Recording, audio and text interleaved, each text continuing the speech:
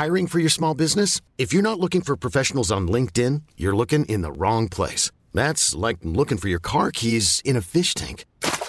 LinkedIn helps you hire professionals you can't find anywhere else, even those who aren't actively searching for a new job but might be open to the perfect role. In a given month, over 70% of LinkedIn users don't even visit other leading job sites. So start looking in the right place. With LinkedIn, you can hire professionals like a professional. Post your free job on linkedin.com/achieve today. Planning for your next trip? Elevate your travel style with Quince. Quince has all the jet-setting essentials you'll want for your next getaway, like European linen, premium luggage options, buttery soft Italian leather bags, and so much more. And it's all priced at 50 to 80% less than similar brands. Plus, Quince only works with factories that use safe and ethical manufacturing practices. Pack your bags with high-quality essentials you'll be wearing for vacations to come with Quince. Go to quince.com/trip for free shipping and 365-day returns.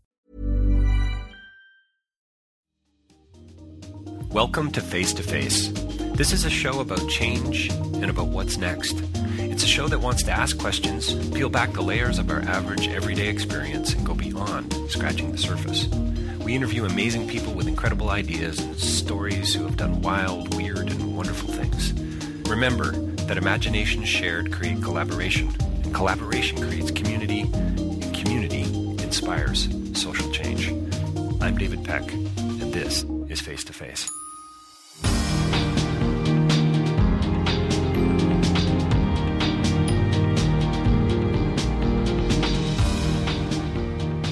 So my next interview is with Joe Berridge, and he's the author of a new book called Perfect City, an urban fixer's global search for magic in the modern metropolis. I had a blast with Joe. He's an urban planner. He's an instructor. He teaches at University of Toronto, and a thoughtful guy about a whole lot of things, definitely digging into some philosophical underlying tones around this idea of urban planning. And we had some fun with that in this conversation. We talk about, of course, the perfect city and why being an urban planner is a lot like being a mechanic. We talk about how cities are machines and how they're purpose-built and purpose-driven. We talk about home ownership and public housing, and we get into concepts of liberty, and we talk about entropy and how cities are oddly organic, and how important that connection between infrastructure and intimacy, how to build community, where people come into play. We talk about old cities and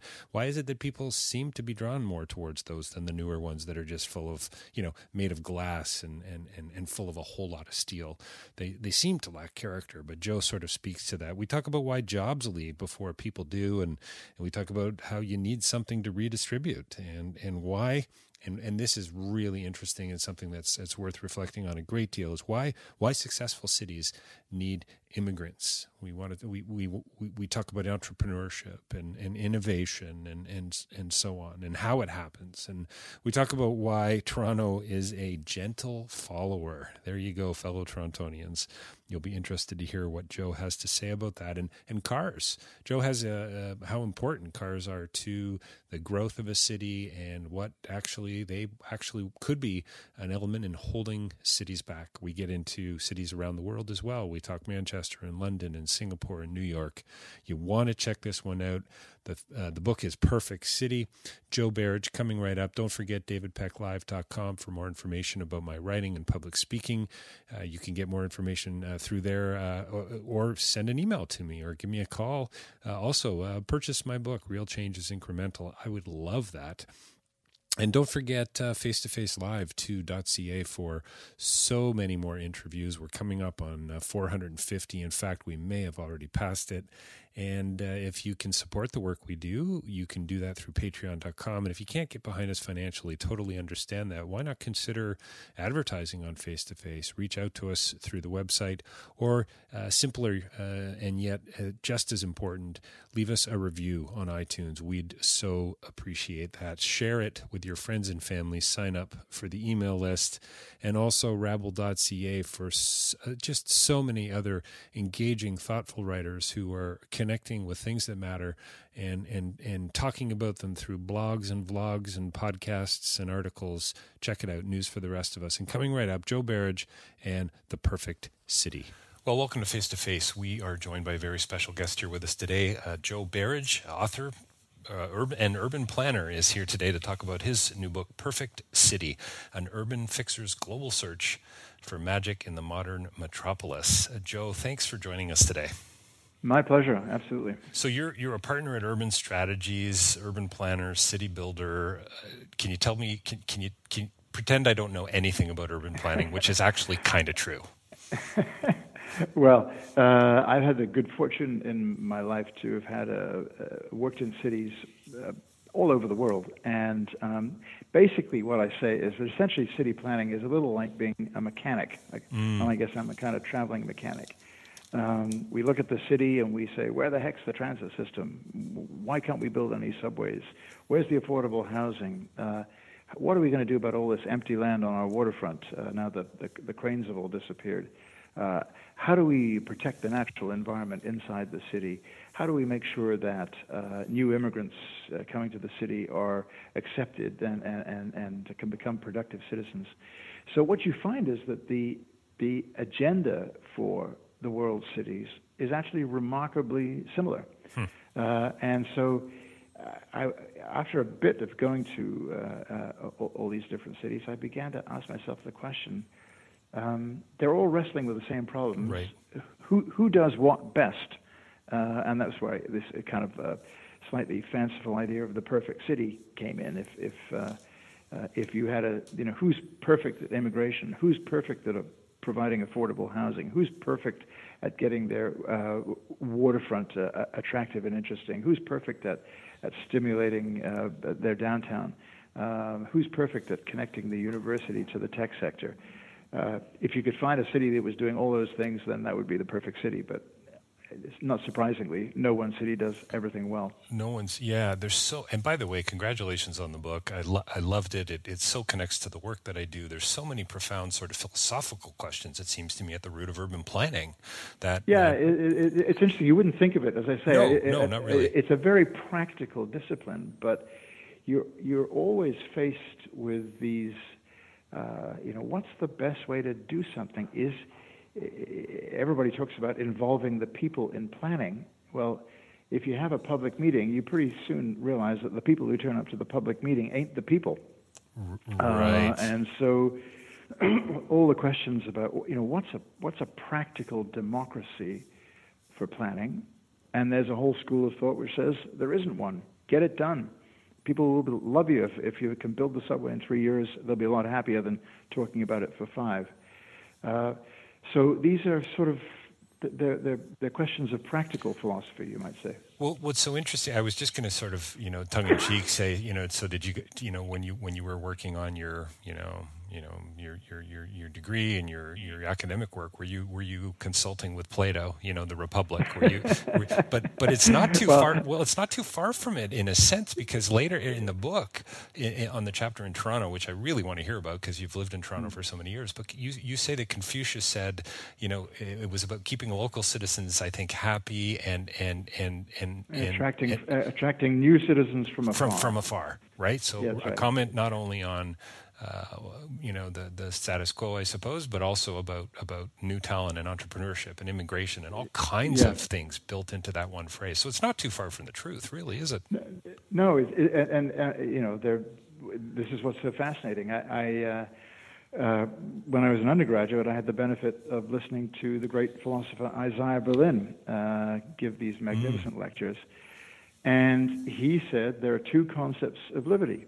There's the liberty to do what you like, and there is the liberty of being protected from things that you don't like. So there's the freedom to do something, and there's the freedom from things.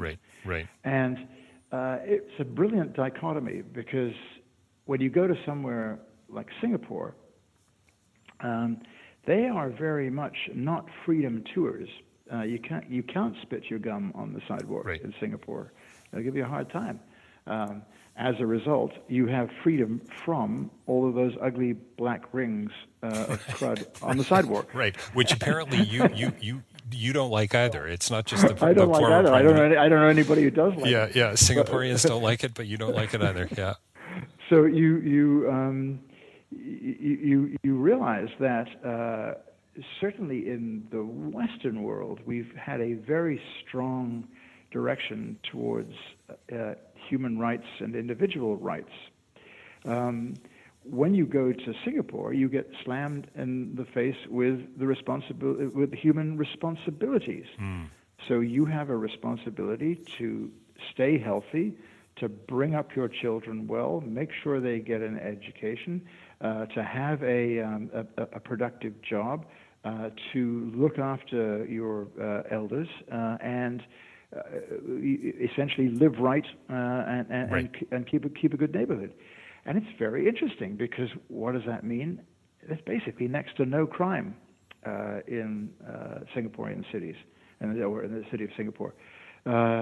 And you realize that it may be occasionally a tad dull, but in terms of providing a very good quality of life for the broad majority of people, they actually have been quite successful. You see these little spots of flamboyance popping up around the city, more and more now, it has to be said, where there is a lot of freedom to enjoy yourself and express yourself and to behave in different ways. So maybe the dial is ratcheting back a little bit, but you were very struck by the fact that in that society, at least, the state is not the all provider. Essentially, you have to provide the basis of the state. Fascinating. It is, and I've as I mentioned before. I've visited quite a few of the cities that you talk about in the book, which was wonderful for me, and I couldn't help but smile. And actually, reading your chapter on Singapore, I'm going back to Asia this year, but unfortunately not going to be in Singapore. I'm kind of longing for Newton Circus, some good seafood. It's interesting you talk about Singapore. I've got some significant history. My father was there with the Royal Air Force in the 50s, right? So there's a real family connection for me as well. But I actually noted, one of the approaches of Lee Kuan Yew, the prime minister there for so many years, was you mentioned he had a very inclusive approach. Another thing that I noticed was, needing something to own was very important for Singaporeans. There was a bit of a war on the car, was the other highlight that I made. And then the other one was this sort of almost lack of environmental assessments. We're going to take a philosopher king-like approach to environmental assessments, and we're going to get construction done, maybe not as wisely as well, but maybe, I'm not sure. I'll start with the environmental assessment thing. What they said is, we're not going to write reports. We're going to do the best practice in the world. So in fact, they are extraordinarily environmentally respectful, and they've done some very tricky things there.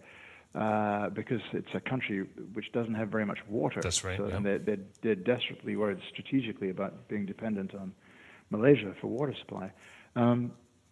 But they said, don't mistake the writing of environmental assessments for the doing of the environmental right thing. Right. Unfortunately, I think I mentioned in the book that when I started work on the Toronto waterfront, we determined that in order to do the right thing, we would have to prepare about 350 environmental assessments, which was great for the report writing industry, but it had absolutely nothing to do with doing the right thing on the waterfront. And so, you kept consultants busy, that's for sure. Well, that's right. Our firm stays very, very busy on writing all these fine reports, but. One of the things I learned is the older you get, you actually want to do it. You don't want to write about it. Right. And there are other fascinating things that are different there. They have, I think, something like 87% of Singaporeans live in public housing. You all go, what? In that wealthy city, they all live in public housing? Yes, they do, but it's home ownership public housing. Right. So Lee Kuan Yew, as you pointed out, the first prime minister, was very keen on people owning something because he didn't believe that they could be real citizens if they didn't, which again is an interesting perspective. Sounding a lot like the Republican to me, Joe. It does. But what he did then was to make home ownership very available. Right. So he had all these programs for making sure that everybody, right up and down the income ladder, could afford to own their own home. It's fascinating. All of these kinds of techniques, as it were, which run completely against the conventional drift of the advanced Western democracies. Joe, you said something earlier that kind of points to this, but in the book it comes out, and I think it's quite early on, maybe even in the introduction, that a city's kind of like a machine. He used the analogy of a machine, and very purpose-built. Yeah. I don't always have that experience. Like flying in, you sort of get that sense overhead, the drone-like shot. Wow, this is really well organized. Look at the roads, the map, But when you're driving through a city, especially a city like Hamilton, with all due respect to people from Hamilton, doesn't always seem so purpose-built to me. Do you know what I mean? Oh, no. Not another one-way street. Are you kidding me? You know what I mean? Yeah. So can you talk a bit about that and how that plays out? The use of the sort of machine metaphor was deliberate, because this is an enormous physical object that we've built, and it's a physical object that you see above ground with all the buildings, at grade with all of the streets, and below grade with all of the infrastructure, the pipes that run underneath it, and the subways, and this machine is constantly aging. Entropy sets in all over the place. This machine is oddly, strangely organic, because it sort of changes in strange ways. So in the mid-'60s, somebody invented the container, and all of a sudden, the whole technology of shipping changed.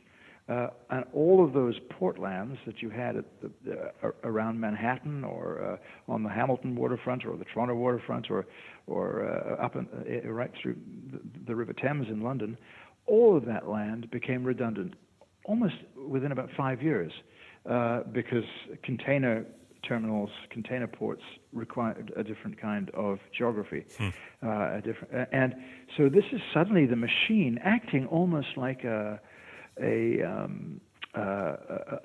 farmer's field where the crop dies. And you say, well, what the hell are we going to do with that? And suddenly the crop is growing over there in the next field.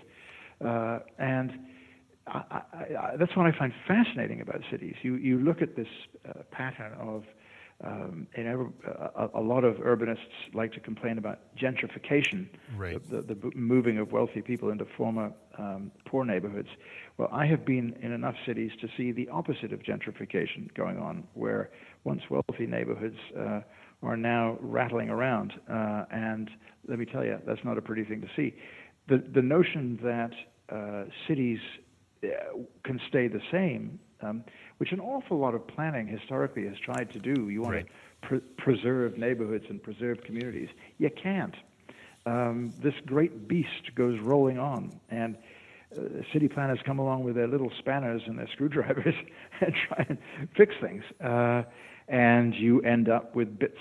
You talked about in Hamilton with a fairly brutal one-way road system running through Hamilton. There have been endless attempts to change that, but the kind of philosophy of that city as being kind of a blue-collar town requiring roads has acted against that change actually being implemented.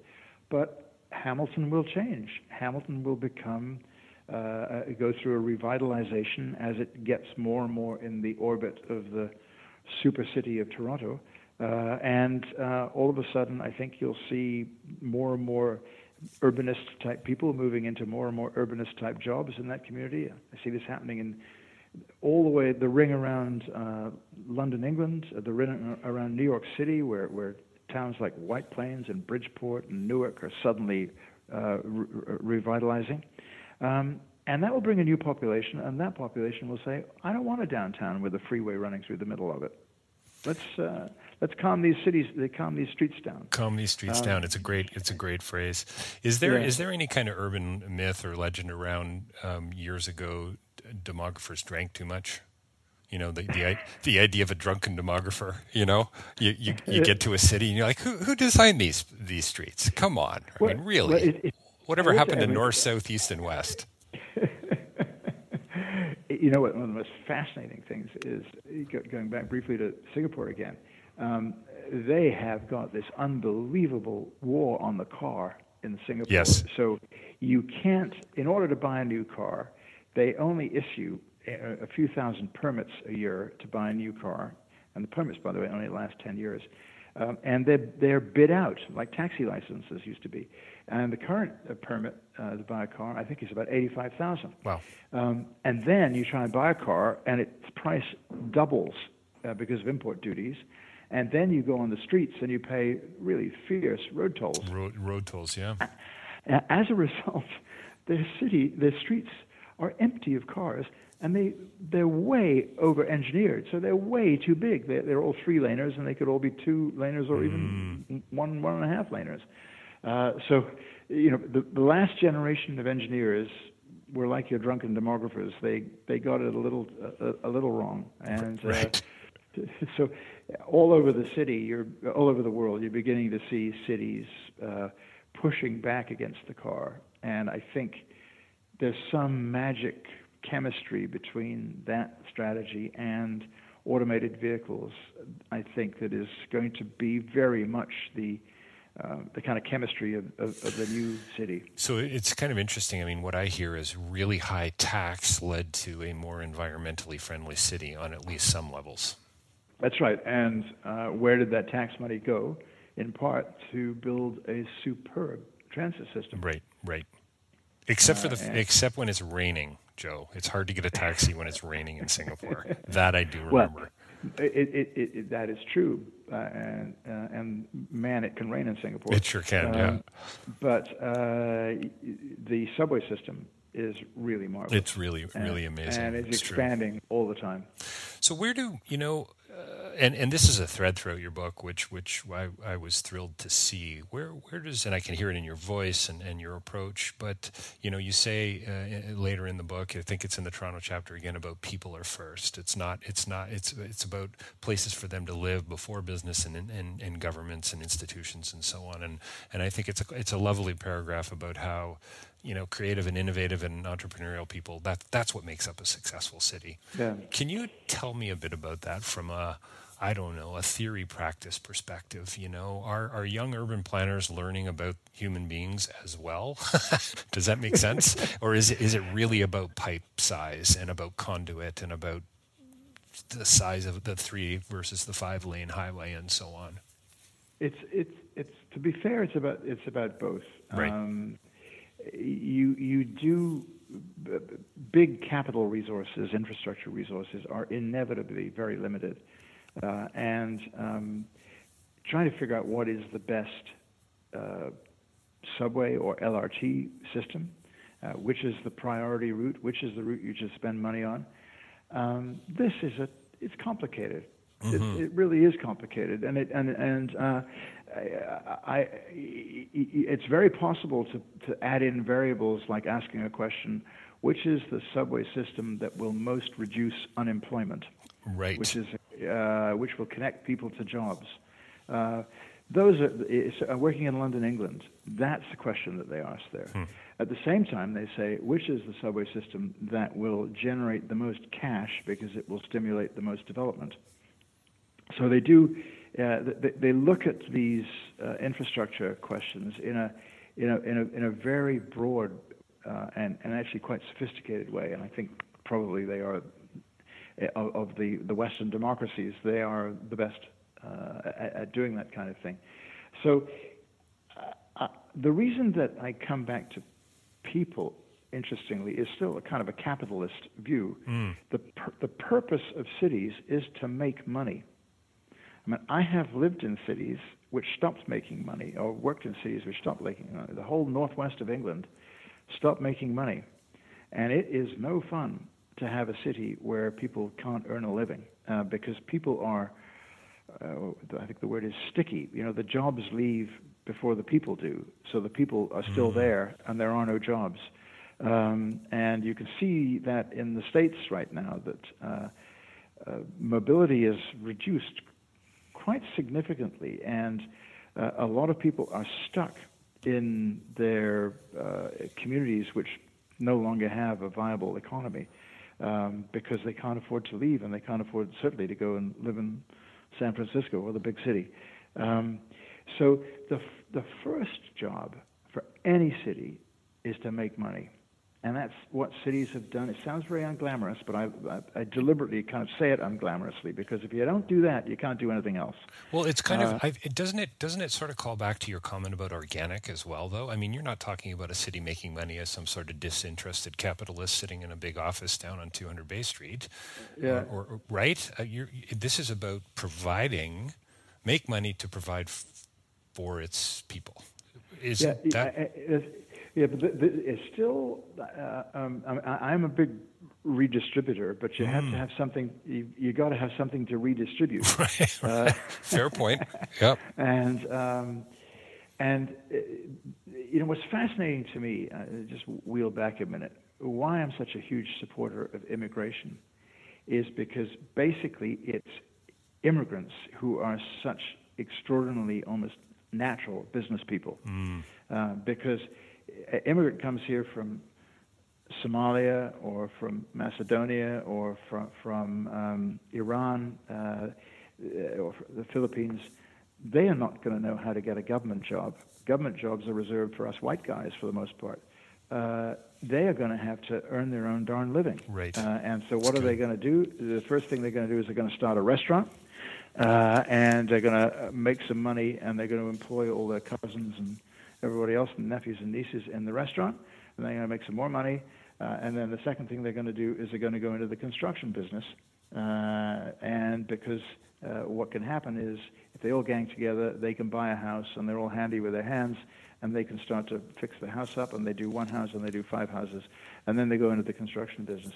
And then their kids, because if you've got the right kind of school system, and wonderfully in Toronto, probably better than any place in the world, we have an accepting school system.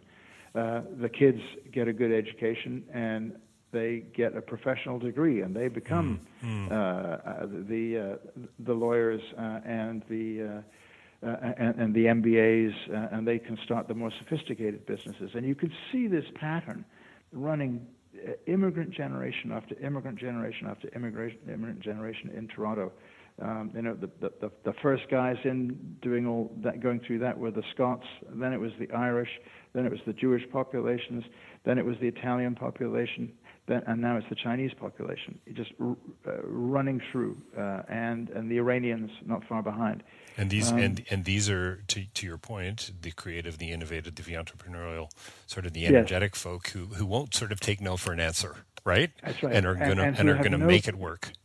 And have no presumptions that the state is going to look after them, because the state didn't look after them. That's why they're here. Right.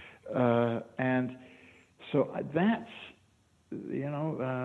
keep local people happy and attract new citizens from afar. Isn't it great? Yeah. That's how it has to work. And so when cities get starved of immigration because they no longer have the goods, they no longer have the reason that people will go there, then you see them begin to fail and fade. A large part of, I didn't get into this, although I had a chapter on this that I decided not to run with because I'm not quite ready on it yet. But the Brexit vote in the UK and the Trump vote in the US are very much determined by these kinds of localist versus immigrationist forces, and they're completely different geography. Right. That's why you have, almost 2 completely different countries seem to be emerging in the States and in the UK. Joe, why do we seem to, and this may just be the romantic in me a little bit, but why do we seem to prefer older cities to newer ones? Is that a fair assumption to make? Yes, it's a very interesting question, because one of the things that I find fascinating about Toronto is it basically has next to no history, next to no geography. It's not a very attractive place. The only thing it has really going for it is that it has been the crucible of so much extraordinary immigrant success over the years. I think, and I try to roll out this slightly silly idea of ugly beauty, what they call in French, jolie laide, because I think, maybe I'm just getting too darn old, and I've also just come back from France for a month, so I shouldn't even talk like this, but I think you can get tired of that European textural beauty, and it is often very skin deep. There's this extraordinary similarity between the store mix in central London, central Paris, central New York, and Singapore and Shanghai, Hong Kong. And if you want to go where the action is, get out on the end of the subway line and go to the London borough of Barking and Dagenham, right out east on the district line. And suddenly you find a food array that is completely fresh and new. In Toronto, if you want the most interesting and conveniently the cheapest food, go to Finch and Weston. Go out to the Pacific Mall on way out in the Upper East. If you in London, in New York, go out on the 7 train. Don't go on the 7 train to Hudson Yards. Go the other way out to deepest, darkest Queens and to Flushing, and you will find suddenly you've got like a Hong Kong array of Chinese, Asian options. So this is what the kind of Haussmannian street beauty. I mean, it is lovely. I love being in it. I guess partly now because even I, to be fair, probably a 1%er, and I can't afford to live in these places any longer. It's crazy. So I look for my beauty somewhere else. There's something very precise and very mathematical about the glass and the concrete and the steel. I used to work in construction. I'm an electrician, and I loved that part of it. I mean, this is an actual living mechanoset, right? And boy, right. You can't get much more practical to work in the trades. I mean, you're providing places for people to work and places for people to be healed and to go to school and to live. But it just seems like, I don't know, lacks a whole lot of character. It's almost like convenience. I'll go for the alliteration here. Convenience over character. And is that... Do you disagree? You might be a little skin deep. I mean, let me give you an example. There's I'm looking out the window from my office in Toronto, and I'm looking at an area that was developed over in the rail yards between where I am now and the waterfront, and it's about 30 high-rise buildings, and you look at it as an outsider. As a sort of a well-educated aesthete, and you say, all that awful glass and concrete and all those high-rise things. How can people live there? When you go walk around, what do you see? All the prams. What do you see? All the bars. What do you see? You see that the life of citizens is so energetic that they will, for the most part, overcome almost any environment that they are in. And they're not, this is all free market housing. People are not closeted in there because it's social housing. They're doing this out of free will. And they're buying a deal, which is, I can walk to work. I can walk to the waterfront. I can get on the subway whenever I want to. And I'll live on the 27th floor in a place that's a bit too small for me, my lady, and the baby. And the big question I have is whether or not that family, when they get another kid, is going to say, I've had it, it's too much, I'm getting the hell out of here. Right. Or whether they'll say, you know what, there's another apartment next door, let's buy that and knock the two together. Can you talk a little bit about... Perfect City. I mean, you can't get much more utopian, I suppose, than the title of your book. And I think you kind of already have said the card has fallen out of your sleeve. They don't really exist. That's right. But tell me a bit about that.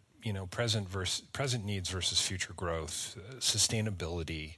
I mean, these are questions that people are asking. Pollution. I interviewed Leif Calder, a Canadian filmmaker, recently about his film Something in the Air, and he was in Toronto, he was in Beijing, and then we talked offline about Ulaanbaatar. I've had the fortune to be in Mongolia several times. Serious pollution in that city, and Beijing, another one, and so on. And they had people walking on one side of the road versus the other side of the road, and the pollution. I'm going to call very technical here, Joe. The pollution detector. I don't know what it was. The meter that they were using, particles in the air, nanoparticles in the air, was way more concentrated on one side of the street than it was on the other. Yeah. What are we heading in the right direction? Well, again, innovation happens in cities. Yes. Innovation happens because citizens won't put up with it anymore. Right.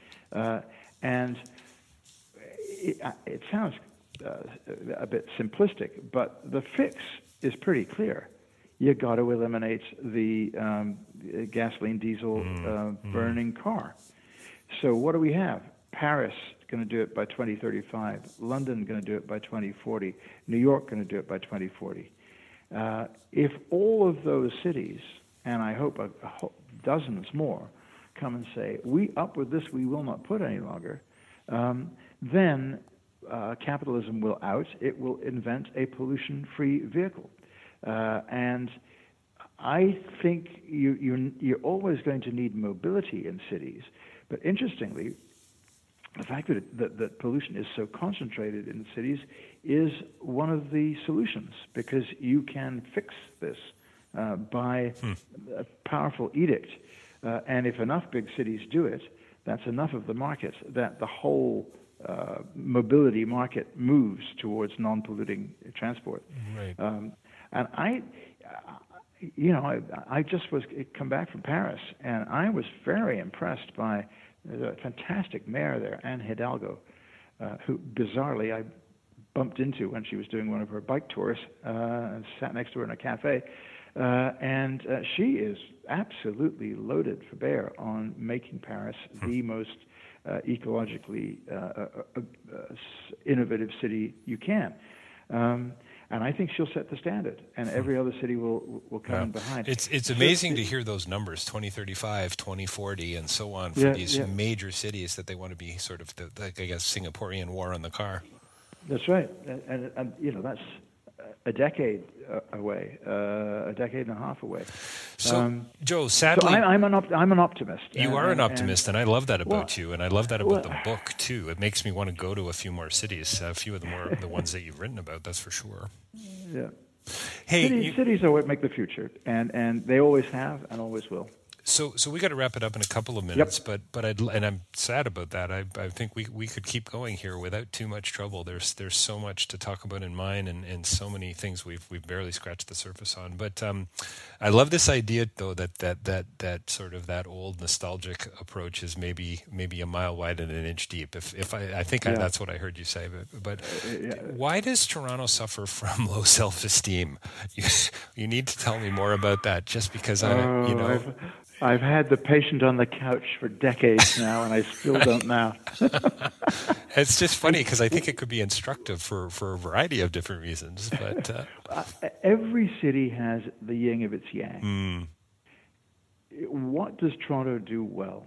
It welcomes, and I think that's the right verb, it welcomes 125,000 immigrants a year. To give you the comparables, London and New York are down in the 60,000, maybe even less now range. So this is a smaller city doing 4 times what the cities that call themselves the big melting pot cities are doing. Why is it so welcoming? It's because of this sort of neighbors together, don't get too big for yourself, and you got to help the guy next door, and don't get too grand because, basically we're all sort of sons of the sod. It's, in other words, the very thing that makes us a welcoming, accepting city is the city that's so suspicious of having any big ideas, because then we might get ahead of ourselves, and then we might get arrogant. I mean, the worst crime in Toronto is to be arrogant. And So we will never do the Sydney Opera House. We will never do the Guggenheim Bilbao. We will never be the first city to introduce the Oyster card like London, or to ban diesel and gasoline vehicles like Paris. We will be a gentle follower. But if you think that the most important thing a city does is to provide a good quality of sustainable, equitable life for the biggest possible majority of its citizens, then that is the thing that Toronto does most perfectly of any city in the world. I love how, and I've got to ask you what the perfect city is for you, but I love how I don't have one. Yeah, that's what I was afraid you were going to say. That's too easy, man. That's too easy, Joe. You got to give me more meat on the bone there. Near the end of the book, I'm going to quote here. You talk about cities being big and complicated places and what good management's all about. But I love here how you quote, "The best city is that which can most effectively support the creation of the collective employment and wealth necessary to support its residents' lives and aspirations that can readily move people and goods around, ... You then say, quote, "Of course, that machine is also home to its residents, to the old and young, to new immigrants and long-time residents. The search for and guardianship of home is one of the most powerful of human emotions," close quote. I mean, this is a beautiful thing from this purpose-driven, machine-like piece of brilliant, precise architecture, right? Concrete, glass, and steel. No, this is about homes. This is about arguments with families. This is about celebrating kids graduating from school, right? This is about the joy and being present, the joy of life and being present, it seems to me. Yep, it exactly is. And the physical carapace, the container of that joy, is much less influential than we think. I'm not one of those determinists who think that suburbs make bad people and high-rises create urban anomie and the most perfect existences in a Victorian terrace just outside the city center. I mean, I hate to say it, but a huge amount of urban writing subscribes to those myths. There's a hubris there, isn't there, Joe? There is. Yes. There is absolutely. Yeah. People live and move in cities to realize their dreams, and realize the dream, and to bring children up who are a part of those dreams, and that's the fundamental process. So if you can do that well, the physical environment is important functionally. There's no question about that. But it's not, I don't think, so important spiritually. No, that's great. What a pleasure chatting with you today, Joe. I've so enjoyed it, and I really do feel like we barely scratched the surface. And I think our follow-up conversation, we're going to have to get into this suburban versus city life conversation. There's a bit of tension there, it seems to me. We've been talking with Joe Berridge today about his new book, wonderful, engaging, and fun, and important new book, Perfect City: An Urban Fixer's Global Search for Magic in the Modern Metropolis. You can find out more too about Joe. Help me out here, Joe, but it's urbanstrategies.com, I believe. Is that right? Yes, that's the firm, urbanstrategies.com. And look us up, and you'll see, and I'm right in there. What a pleasure chatting with you today, Joe. Thanks so much for your time. My pleasure. Thank you very much.